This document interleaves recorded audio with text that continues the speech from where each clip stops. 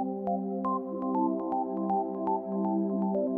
¿qué tal? Bienvenidos a otro podcast de Guardian Project. Yo soy Fabiola Morís y están conmigo dos miembros del equipo de Thor, Gaba y Mezquio. Gaba, Mezquio, bienvenidos. Hola. Hola, gracias. Gracias por tenernos acá. Y los hemos invitado porque como desarrolladores de software que te conecta a la red de Thor, sabemos que en los medios hay mucha desinformación y conceptos erróneos sobre quiénes están detrás de Thor y quiénes lo utilizan. Y bueno, este es un esfuerzo para proporcionar a los usuarios de habla hispana la información correcta. Y para empezar, los voy a dejar que se presenten y nos digan un poquito acerca de ustedes y su rol en el equipo de Thor. Gaba, adelante. Sí. Gracias por tenernos. Esta es una genial idea hacer esto en castellano y explicar un poco de qué es Thor, ¿no? Bueno, yo soy Gaba, trabajo como gerente de proyectos en Thor Project. Más que nada manejo que los diferentes proyectos que estamos llevando adelante se cumplan, que todo más o menos esté en el cronograma. Y mi background es como ingeniera de software, pero ahora estoy organizando proyectos en Thor. Excelente. ¿Mezquio? Pues yo soy Mezquio, soy desarrollador en Tor y formo parte del equipo de anti-censorship, que básicamente nos encargamos de hacer que te puedas conectar a Tor en lugares donde intentan bloquear que te conectes a Tor. Muchísimas gracias. Y bueno, vamos a empezar por lo básico. ¿Nos pueden decir qué es Tor y cómo funciona? Bueno, Tor son varias cosas, ¿no? Es una red de computadoras, es una comunidad, es un software libre, es una organización sin fines de lucro. En principio, Tor es una red que te ayuda a rutear tu tráfico para que vos puedas usar un Internet que sea libre, que sea privado, que sea seguro, que sea libre de vigilancia, ¿no? Entonces, lo que tenemos son diferentes voluntarios alrededor del mundo que tienen nodos de esta red Tor, que mantienen nodos de esta red Tor, por donde pasamos el tráfico cuando te conectas a Tor para llegar a Internet que no sea vigilada, ¿no? Eso es como lo básico. No sé si Mezquio querés agregar alguna otra cosa. No, yo creo que lo has dicho bastante bien. Es un poco casi una red de apoyo, de tal manera que entre todas hacemos que nuestro tráfico sea indistinguible y no se sepa si soy yo la que lo estoy haciendo, es Java o quién es la persona que está haciendo las cosas en Internet. Claro, cuando decimos que Tor también es software libre, es porque nosotros en la organización de Tor Project lo que hacemos es mantener diferentes softwares, diferentes programas que mantienen esta red. Tanto puede ser para mantener los nodos como para ayudar a las, ¿cómo se dice?, eludir censorship, como puede ser navegar Internet, navegar la web, ¿no? Diferentes programas que hacen que puedas navegar a través de esta red de Tor, ¿no? También somos una comunidad porque Tor no es solamente una organización sin fines de lucro, sino que es toda la comunidad que mantiene Tor, ¿no? Nosotros como organización solamente mantenemos el software, ¿no? Pero hay una comunidad de voluntarios, gente que está, o de organizaciones que están manteniendo diferentes nodos en esta red, ¿no? Hay una comunidad de entrenadores o entrenadoras que están ayudando a que se utilice Tor de una forma u otra, ¿no? Entonces hay como una red bastante fuerte, humana también, alrededor de Tor. Claro, y qué bueno que aclararon que esta red está basada en usuarios voluntarios en todo el mundo, que son los que están proporcionando los nodos de Tor y los que ayudan a que tu conexión sea anónima, porque tu conexión está rebotando en muchos nodos de personas que están proporcionando esa ayuda. Ok, platíquenos de los retos que hay cuando tú te conectas a la red de Tor. Los desafíos, como por ejemplo, que sea censurado. Claro. Es decir, hay ciertos lugares alrededor del mundo donde Internet está censurado por los gobiernos, entonces tú te puedes conectar a Tor y puedes elegir los que son diferentes puentes, que creo que vamos a hablar después sobre esto, para poder saltar esa censura, ¿no? Y conectarte a la red, ¿no? Eso es uno de los desafíos. Que estamos trabajando en esto, ¿no? Cómo hacer más usable esta evasión de censura, ¿no? Que sea cada vez más fácil para gente alrededor del mundo usar Tor y usar un Internet libre, ¿no? Ese es un desafío. Otro puede ser también lo que estábamos hablando justo antes de empezar a grabar sobre que hasta ahora hay un tema de performance, de cómo al utilizar Tor puede ser más lento, y es algo que también, en lo que también estamos trabajando, ¿no? En hacer que, como tu tráfico tiene que ir por toda esta red para poder anonimizarlo, hace que de alguna forma sea un poco más lento. Pero estamos trabajando para que sea cada vez más invisible al usuario de alguna forma este pasaje por la red, ¿no? Que sea tanto como usar cualquier otra internet, internet por fuera de Tor, ¿no? Y otro desafío que tenemos también es que muchos sitios bloquean Tor, y es algo que también estamos empezando a ver una campaña en cuanto a que muchos más sitios sean amigables en cuanto a Tor, ¿no? Que se puede usar Tor con ellos. Hay muchos medios y periodistas alrededor del mundo que utilizan Tor para llegar a gente que de alguna forma sería censurada, ¿no? Entonces estaría bueno que también el resto de organizaciones o de sitios en la web no bloqueen Tor, ¿no? Pero eso es algo en lo que estamos también intentando hacer campañas para poder que los sitios no bloqueen Tor. Claro, Sí, porque... No, Perdón, dale, es que dale. adelante. No, nada, iba simplemente a aclarar que muchas veces muchas veces bloquean, pero muchas veces lo tratan de forma diferente. Hay sitios que no te También. dejan loguearte o cómo modificar contenidos o Sí. demás. Sí, es como un estándar que necesitamos cambiar, que parece ser que cuando montas algo seguro, el botón de bloquear Tor viene un poco por defecto y se hace. Eso pasa hasta en la universidad aquí en mi ciudad, en Zaragoza. Por defecto no te puedes ni conectar a Tor. Y yo juraría que simplemente es que han comprado un paquete de firewall por defecto, lo han activado y no han mirado lo que están haciendo, que ni siquiera hay, Claro, no solo son los gobiernos los que no te dejan acceder. Entonces hay como todo exacto. un trabajo aquí de hacer ver que Tor es una herramienta útil y necesaria que necesitamos poder tener acceso a ella. Sí, Claro, también, sí, alrededor de educación de qué Internet queremos, ¿no? Educación de qué es Internet de alguna forma, ¿no? De por qué necesitamos. Ahora, estaría bueno que en un futuro ideal no tengamos que usar Tor, ¿no? Que Internet sea una infraestructura pública, abierta, privada, que no se haga ganancia con los datos de quienes usan Internet, ¿no?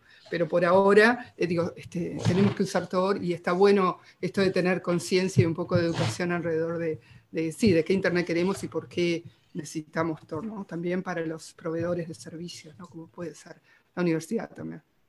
cierto, aquí donde yo vivo también todas las bibliotecas bloquean Tor sin razón. Yo he preguntado por qué no lo podemos usar y nadie me ha sabido dar una respuesta que tampoco tiene sentido.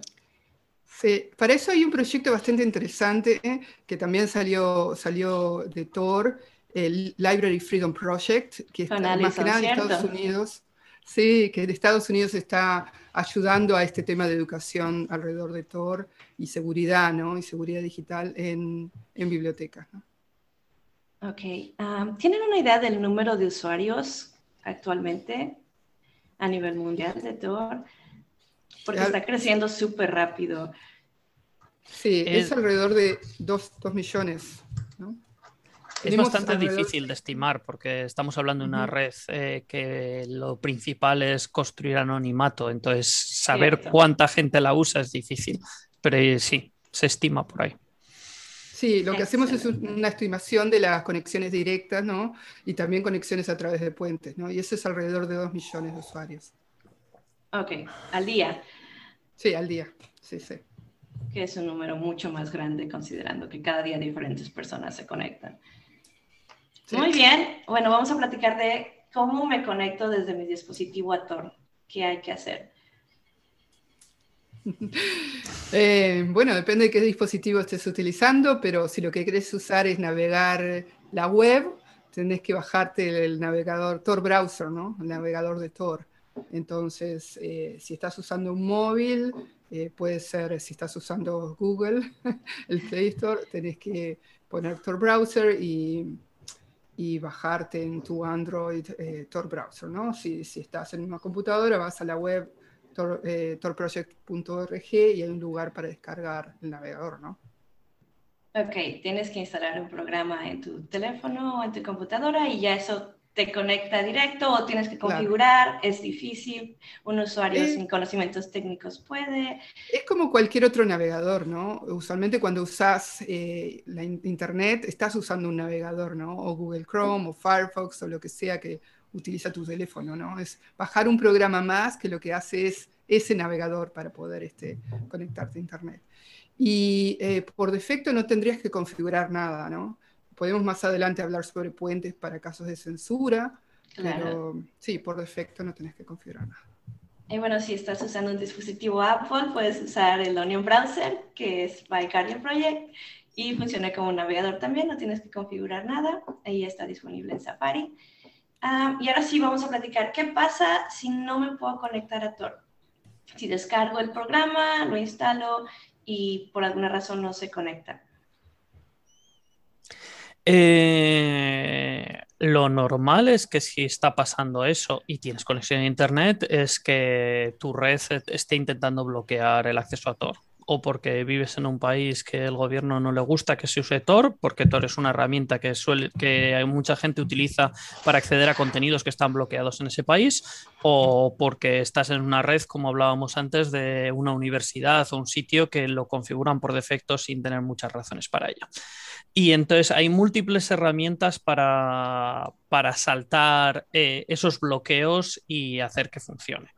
Entonces, para ello usamos la forma estándar de saltar estos bloqueos, es una cosa que se llaman los bridges, los puentes. Los bridges son nodos de entrada de Tor que no están listados públicamente. O sea, todos los nodos de la red de Tor cuando te conectas están en un listado público. Entonces, cuando un gobierno o un ente quiere bloquear el acceso a Tor, lo que es muy fácil que coja el listado público y diga, bueno, cualquier conexión que vaya a estos nodos, la bloqueo. Entonces, la solución fácil es, pues pongamos nodos que no están en este listado público. Y estos son los bridges.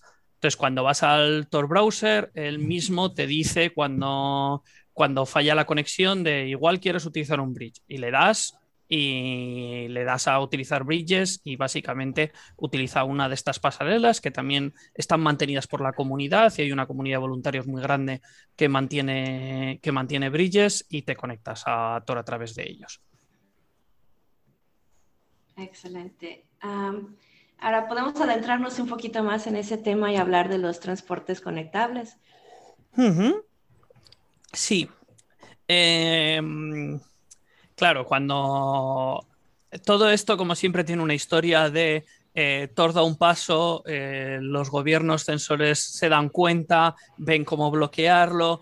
Y esto va a ser siempre una carrera infinita en la que jugamos un poco en Tor, en la cual intentamos estar por encima de lo que son capaces de descubrir los censores. Entonces, todo empezó creando los bridges y algunos gobiernos se dieron cuenta de que aunque estos bridges no aparecieran listados públicamente, pueden detectar su uso básicamente escuchando el tráfico, observando cómo hablan estos bridges con el cliente. Y entonces, para eso están los Plugable Transports. Son herramientas que hacen que tu conexión a Tor sea bastante difícil de descubrir. De diferentes maneras. El Plugable Transport que se suele usar a día de hoy por defecto con los bridges es una cosa que se llama OBFS4, que básicamente lo que hace es que tu tráfico sea indistinguible de ruido. Y entonces a quien está observando, al censor, cuando ve ese tráfico le es imposible distinguir y decidir si eso es algo que puede bloquear o no porque no sabe lo que es. Hay otros tipos de Plugable Transport, como pueden ser Snowflake, que es las cosas en las que estamos trabajando a día de hoy, que hace que tu tráfico parezca WebRTC, como una videollamada desde tu ordenador. Y hay múltiples cosas experimentales que se están haciendo por ahí. Ok, ¿cómo utilizo los puentes o cómo utilizo Snowflake si no me puedo conectar con una conexión normal? Todo esto se hace desde las preferencias del Tor browser. Hay una opción en la que puedes clicar y decirle que quieres utilizar puentes. Y el Tor browser mismo, pues si estamos utilizando puentes, el Tor browser mismo se va a conectar con el servidor que tenemos que le da puentes. Te va a pedir un captcha, lo rellenas y te coge puentes nuevos para usar. Con Snowflake un poco lo mismo, le das a usar Snowflake y automáticamente se conecta. Aquí no hay captchas. Cualquiera de los dos mecanismos suele funcionar en la mayoría de los casos. O sea, Snowflake funciona en los pocos casos en los que los bridges no funcionan por defecto, pero en la mayoría de los países a día de hoy los bridges están funcionando. Claro, en Orbot y en el Union Browser, que son parte de Guardian Project, también vienen integrados. Es como muy sencillo, si no te puedes conectar, te vas a la opción de puentes y están ahí, solo los seleccionas. Y obviamente si no conectó, trata otra vez o trata otro tipo de puente y probablemente vas a conseguir conectarte. Ahora, una pregunta muy común que recibimos nosotros es, quiero usar puentes aunque me puedo conectar sin puentes porque me siento más seguro. ¿Eso es correcto o no? Los puentes no te están añadiendo seguridad. Pueden hacer que sea un poco más difícil saber que te estás conectando a Tor.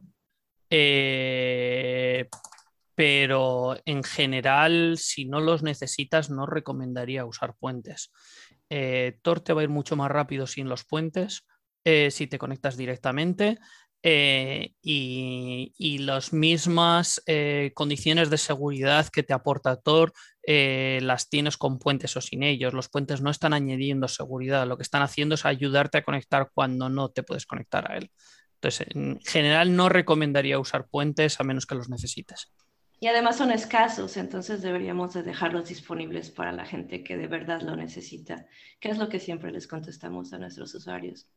Exacto. Ok, yo sé que Gaba nos quería platicar un poquito acerca de OnionShare.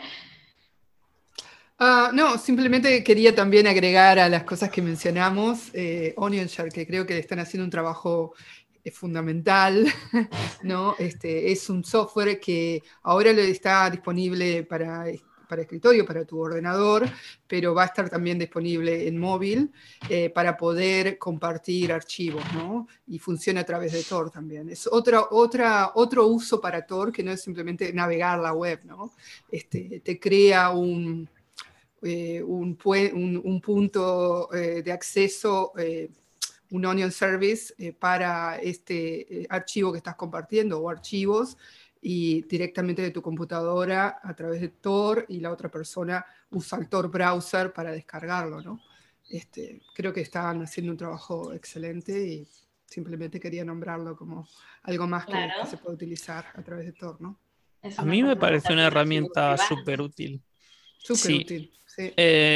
Sobre todo a día de hoy, que parece que la única manera de compartir archivos es subirlos a alguna grande corporación como a Google o a WhatsApp o no sé qué. De pronto OnionShare elimina el necesitar subirlo a un servidor de una corporación. De pronto pasa tu fichero directamente de tu ordenador al destino sin pasar por nadie en medio. Sí, me encanta. Sí, sin intermediario, creo que claro. Eso es fundamental y necesitamos publicitar más en nuestras comunidades también. OnionShare. Excelente. Vamos a platicar acerca de qué es nuevo en Tor, qué están trabajando ahorita. Nuevas funciones. Sí, tenemos varios proyectos en los que estamos trabajando. En realidad todo lo que hacemos tiene que ver con, tenemos un equipo de usabilidad, ¿no? De UX Team y un equipo de comunidad. Hacemos entrenamientos y estamos en contacto con usuarios para que eso de alguna forma sea lo que lidera el trabajo de desarrollo que hacemos, ¿no?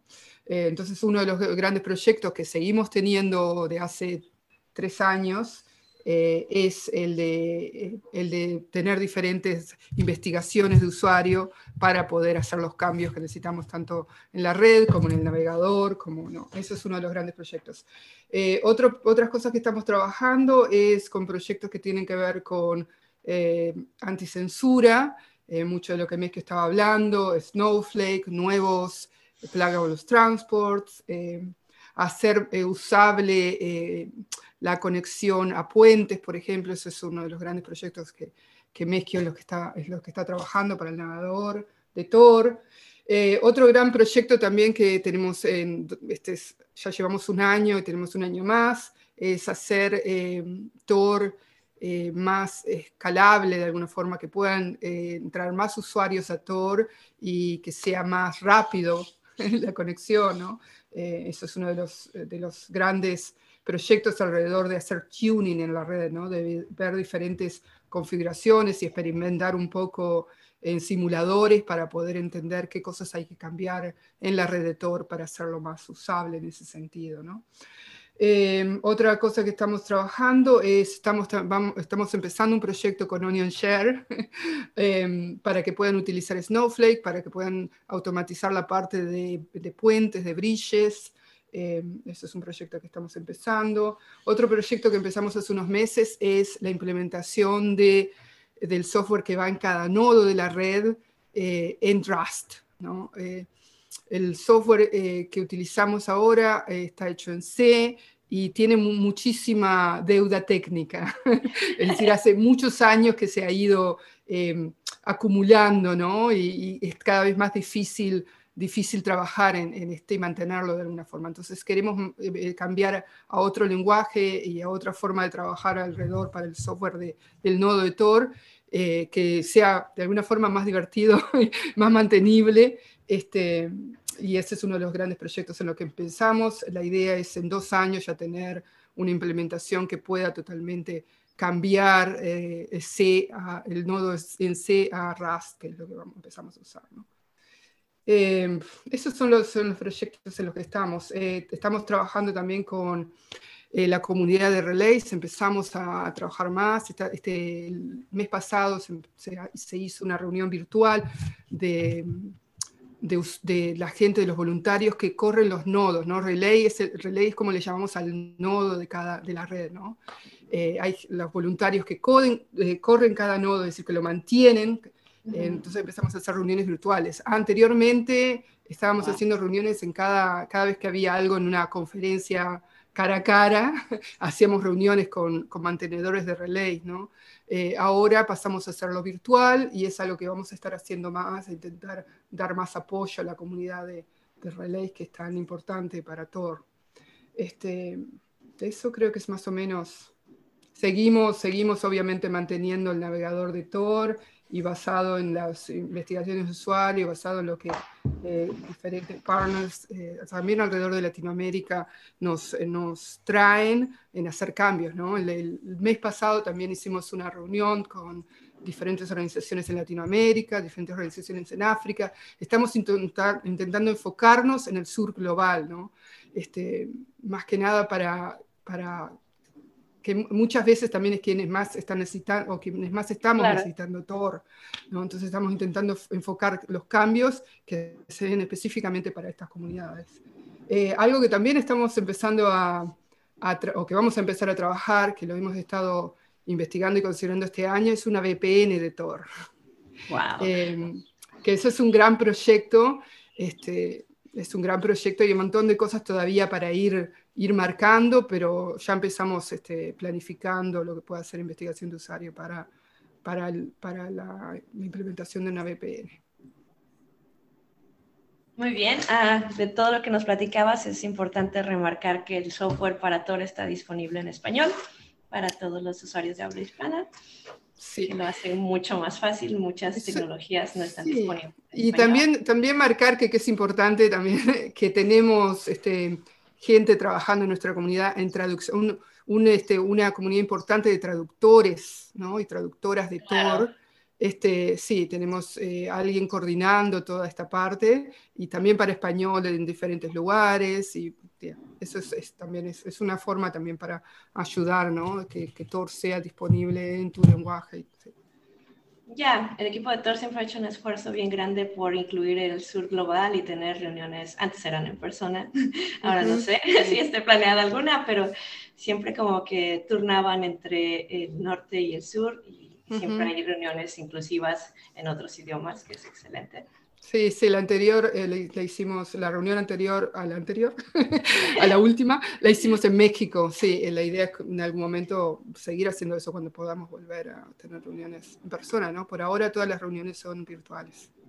Claro, claro, porque como mencionabas, el sur global generalmente es la población que necesita más de esta tecnología. Sí.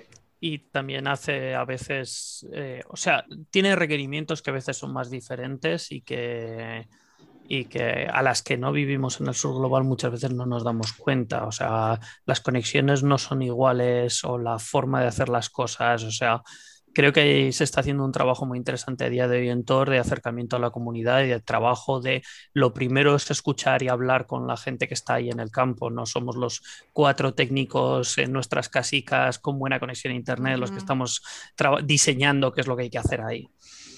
Sí. Claro. Excelente. Bueno, pues vamos a platicar ahora de algo bien importante. ¿Cómo contribuir a la red de Tor? Hay muchas formas de contribuir y hay mucha necesidad. Platíquenos cómo pueden contribuir los espacios. Sí, nosotros todo el trabajo que hacemos lo hacemos en forma abierta, es decir, podés leer, podés acceder a todas las reuniones que tengamos de forma virtual, a todas las discusiones técnicas, nuestro GitLab, donde hacemos discusiones sobre específico cada punto de Tor, es todo también abierto. Sí, hay muchísimas formas de contribuir, ¿no? Una es, como hablábamos, la parte de comunidad de traducciones, estamos teniendo reuniones mensuales, creo que es el último viernes, no me acuerdo específicamente, es un viernes al mes en donde tenemos reuniones con traductores, es decir, te podés acercar ahí y ver cómo ayudar alrededor de traducir. También podés acercarte y ayudar a guías, escribir guías, a leerlas y dar feedback, ¿no? De decir, a ver, que esto no lo entiendo, o cómo es esto para poder mejorarlo, ¿no? Estamos intentando mejorar la documentación y las guías alrededor de Tor todo el tiempo. Podés también correr un relay, un nodo de la red, un puente, claro, que también es muy útil. Estamos intentando buscar gente que corra más puentes y más nodos. Podés también unirte a GitLab e intentar de solucionar algún problema, ¿no? Desde la parte de desarrollo. También podés decir, esto no funciona, ¿no? Tanto para la gente de soporte, para mejorar nuestra argumentación, como o desarrollo, si es realmente un problema que tiene que ser cambiado, ¿no? Has hablado de correr relays y bridges. Otra cosa que puedes correr es Snowflake. Además, Snowflake es muy fácil de correr porque es un plugin que instalas en tu navegador web y entonces la gente que está en países en los que no se puede conectar, de pronto utiliza tu navegador web para salir a Tor. Entonces, es simplemente si vas a los plugins en Chrome o en Firefox y buscas por Snowflake, hay un plugin que lo instalas y ya está. Y ya estás ayudando a que se pueda acceder. Y sí, si tienes más capacidades técnicas, si tienes un servidor o algo, el correr bridges o Snowflake standalone en el servidor nos es súper útil para estas cosas. Sí, otra forma también de colaborar es simplemente leer más y aprender más de cómo funciona Tor y de cómo se puede usar y en tu comunidad ayudar a otra gente a conectarse o a entender cómo pueden conectarse a Tor para tenerlo disponible, ¿no? Claro, mucha gente ni siquiera conoce esta tecnología, no sabe que existe, que es gratuita y que es muy fácil de instalarla y utilizarla, o no sabe ni siquiera que los están bloqueando y no tienen acceso a varias cosas. Sí, o qué problemas pueden tener al realmente conectarse por un navegador sin Tor, ¿no? Sí. Ok, pueden compartirnos su sitio web, que es donde está toda la información, es torproject.org. Excelente. Ahí pueden ir a los diferentes sitios. Si van a la parte donde dice documentación, arriba pueden leer más sobre Tor. Si van a la parte de community, pueden más leer sobre los programas de educación, de Onion Services, que es algo que no hablamos, localization, ¿no? Hay diferentes partes. community.torproject.org tienen varias formas o varios puntos para poder conectarse y ver cómo colaborar con Tor también. Y todo esto está disponible en español también. Exactamente, sí, exactamente. Hay un botón a la derecha arriba que dice el idioma y uno puede elegir el idioma. Sí. Y también si los usuarios les escriben a ese correo, va a haber alguien que les conteste en español, que es una duda bien grande que ellos siempre tienen. Sí, ahora tenemos más gente haciendo apoyo ahí, lo que está genial, sí. Y vamos dentro de poco, algo con lo que estamos trabajando, que me olvidé también, hay un montón de cosas, vamos muy pronto este año a liberar un foro de Tor, donde uno se va a poder conectar y hacer preguntas ahí también y contestar preguntas de otros usuarios, ¿no? Ahora vos, si vas a otros foros de internet, por ejemplo Reddit, hay un foro de Tor, ¿no? Donde la gente hace preguntas, ¿no? Nosotros vamos a tener uno oficial de Tor, donde cualquiera va a poder conectarse y hacer preguntas y apoyarse unos a otros. Ya, acabas Va de a estar mencionar el algo foro, bien importante, que busquen información oficial, porque hay mucha información que no es oficial y que te está distribuyendo mentiras acerca de todo. Sí, y a veces hay muchas aplicaciones también en la Play Store que dicen Tor o que están... Oh, Sí, eso es claro, un problema. podemos Y que platicar de no eso un son, poquito, cierto, cierto. que ese es un problema, estamos siempre intentando, intentando buscar forma de bajar esas aplicaciones que no son de Tor, ¿no? Y que no sé qué buscan, pero no son Y hay una de Tor lista oficiales. completa, algunos hasta utilizan el logo y... Sí, es muy fuerte, sí, el trademark seguro que sí. Ya hay que tener cuidado. Pero en su sitio web ustedes tienen todas las aplicaciones que son oficiales y que sí están respaldadas por Tor y que sí han sido auditadas. Entonces la mejor manera de saber que sí es Tor es ver su sitio web o las aplicaciones oficiales. Sí, torproject.org es el lugar donde puedes ver las aplicaciones. Sí. Muy bien. ¿Algo más que quieran agregar a este podcast el día de hoy? No, yo creo que ha sido bastante completo. Muy clarito también, como muy amigable para usuarios que nunca han usado Tor y también agregó bastante a usuarios que ya han usado Tor pero que no sabían, por ejemplo, de Snowflake o de transportes conectables. Y sí, yo ya instalé Snowflake en mi navegador, es súper sencillo y ni siquiera te acuerdas que está ahí y estás ayudando a otras personas que realmente lo necesitan. Excelente, muchísimas gracias, Fabiola. No, pues gracias a ustedes por la iniciativa. Sí. Hay que hacer un esfuerzo para distribuir información que es verídica y para que sepan quiénes están detrás también, porque hay mucha misconcepción de quién está detrás de este proyecto y quiénes lo utilizan, que muchos gobiernos se han encargado de distribuir información que no es verídica. Somos personas reales, personas que nos preocupamos por la comunidad. Ya, también saben que algo que hay que aclarar antes de irnos, que también hay mucha misconcepción, ¿quiénes lo utilizan? Porque siempre está la idea de que personas que están realizando actividades ilícitas son los usuarios de Tor, y eso no es cierto. No, ¿qué os querés? No, creo que vamos a decir lo mismo. No, realmente lo utiliza un montón de gente diversa, o sea, desde periodistas a policías, a activistas, es también el valor que tiene interesante Tor, o sea, el uso de Tor no es un indicador de que eres una persona de un perfil concreto, o sea, realmente hay gente muy diversa que lo utiliza por diferentes necesidades.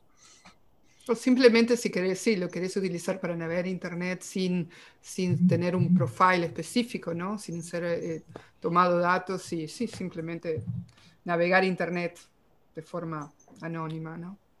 Pero hay un montón de gente que lo utiliza, así que no es simplemente, no es criminales.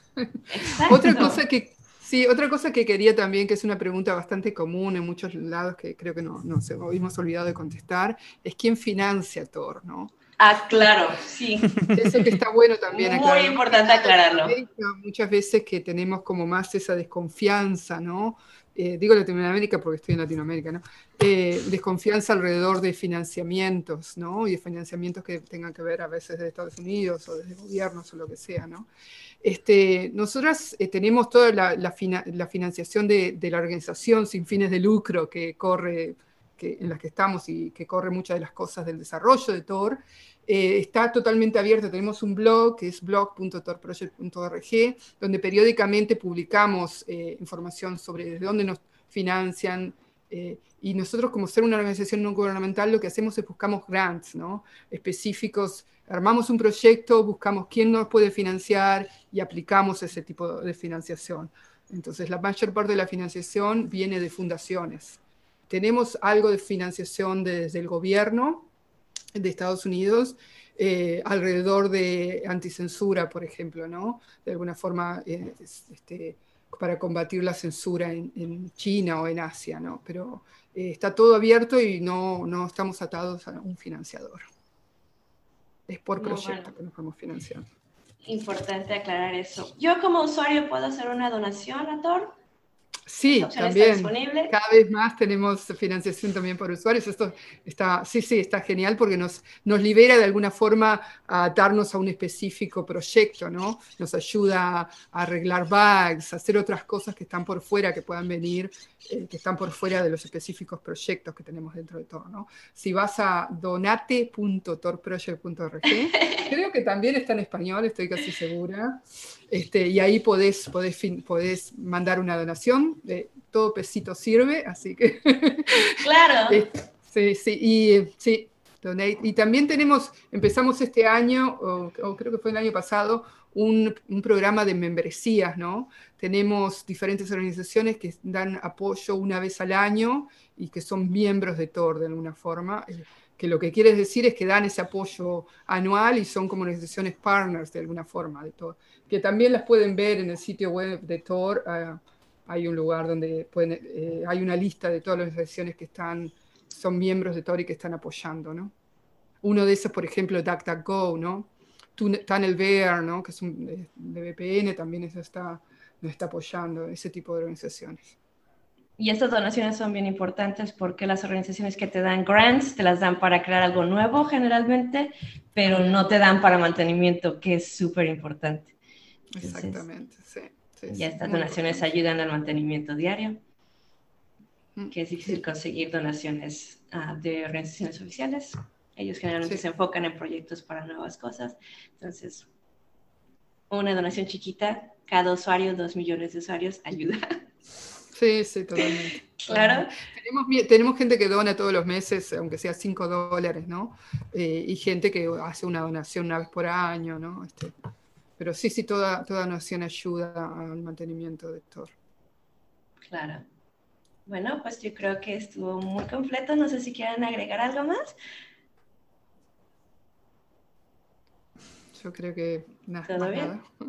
Bueno, de mi parte, muchísimas gracias por dedicarme su tiempo, por hacer este esfuerzo para aclarar todas esas dudas, hacerlas disponibles. Este podcast va a estar disponible en audio, en texto y en video para que tengan acceso en sus dispositivos donde quiera que estén y ojalá que lo compartan, que se distribuya la voz y que haya más usuarios y más conocimiento acerca de lo que realmente es Tor y para quién es Tor.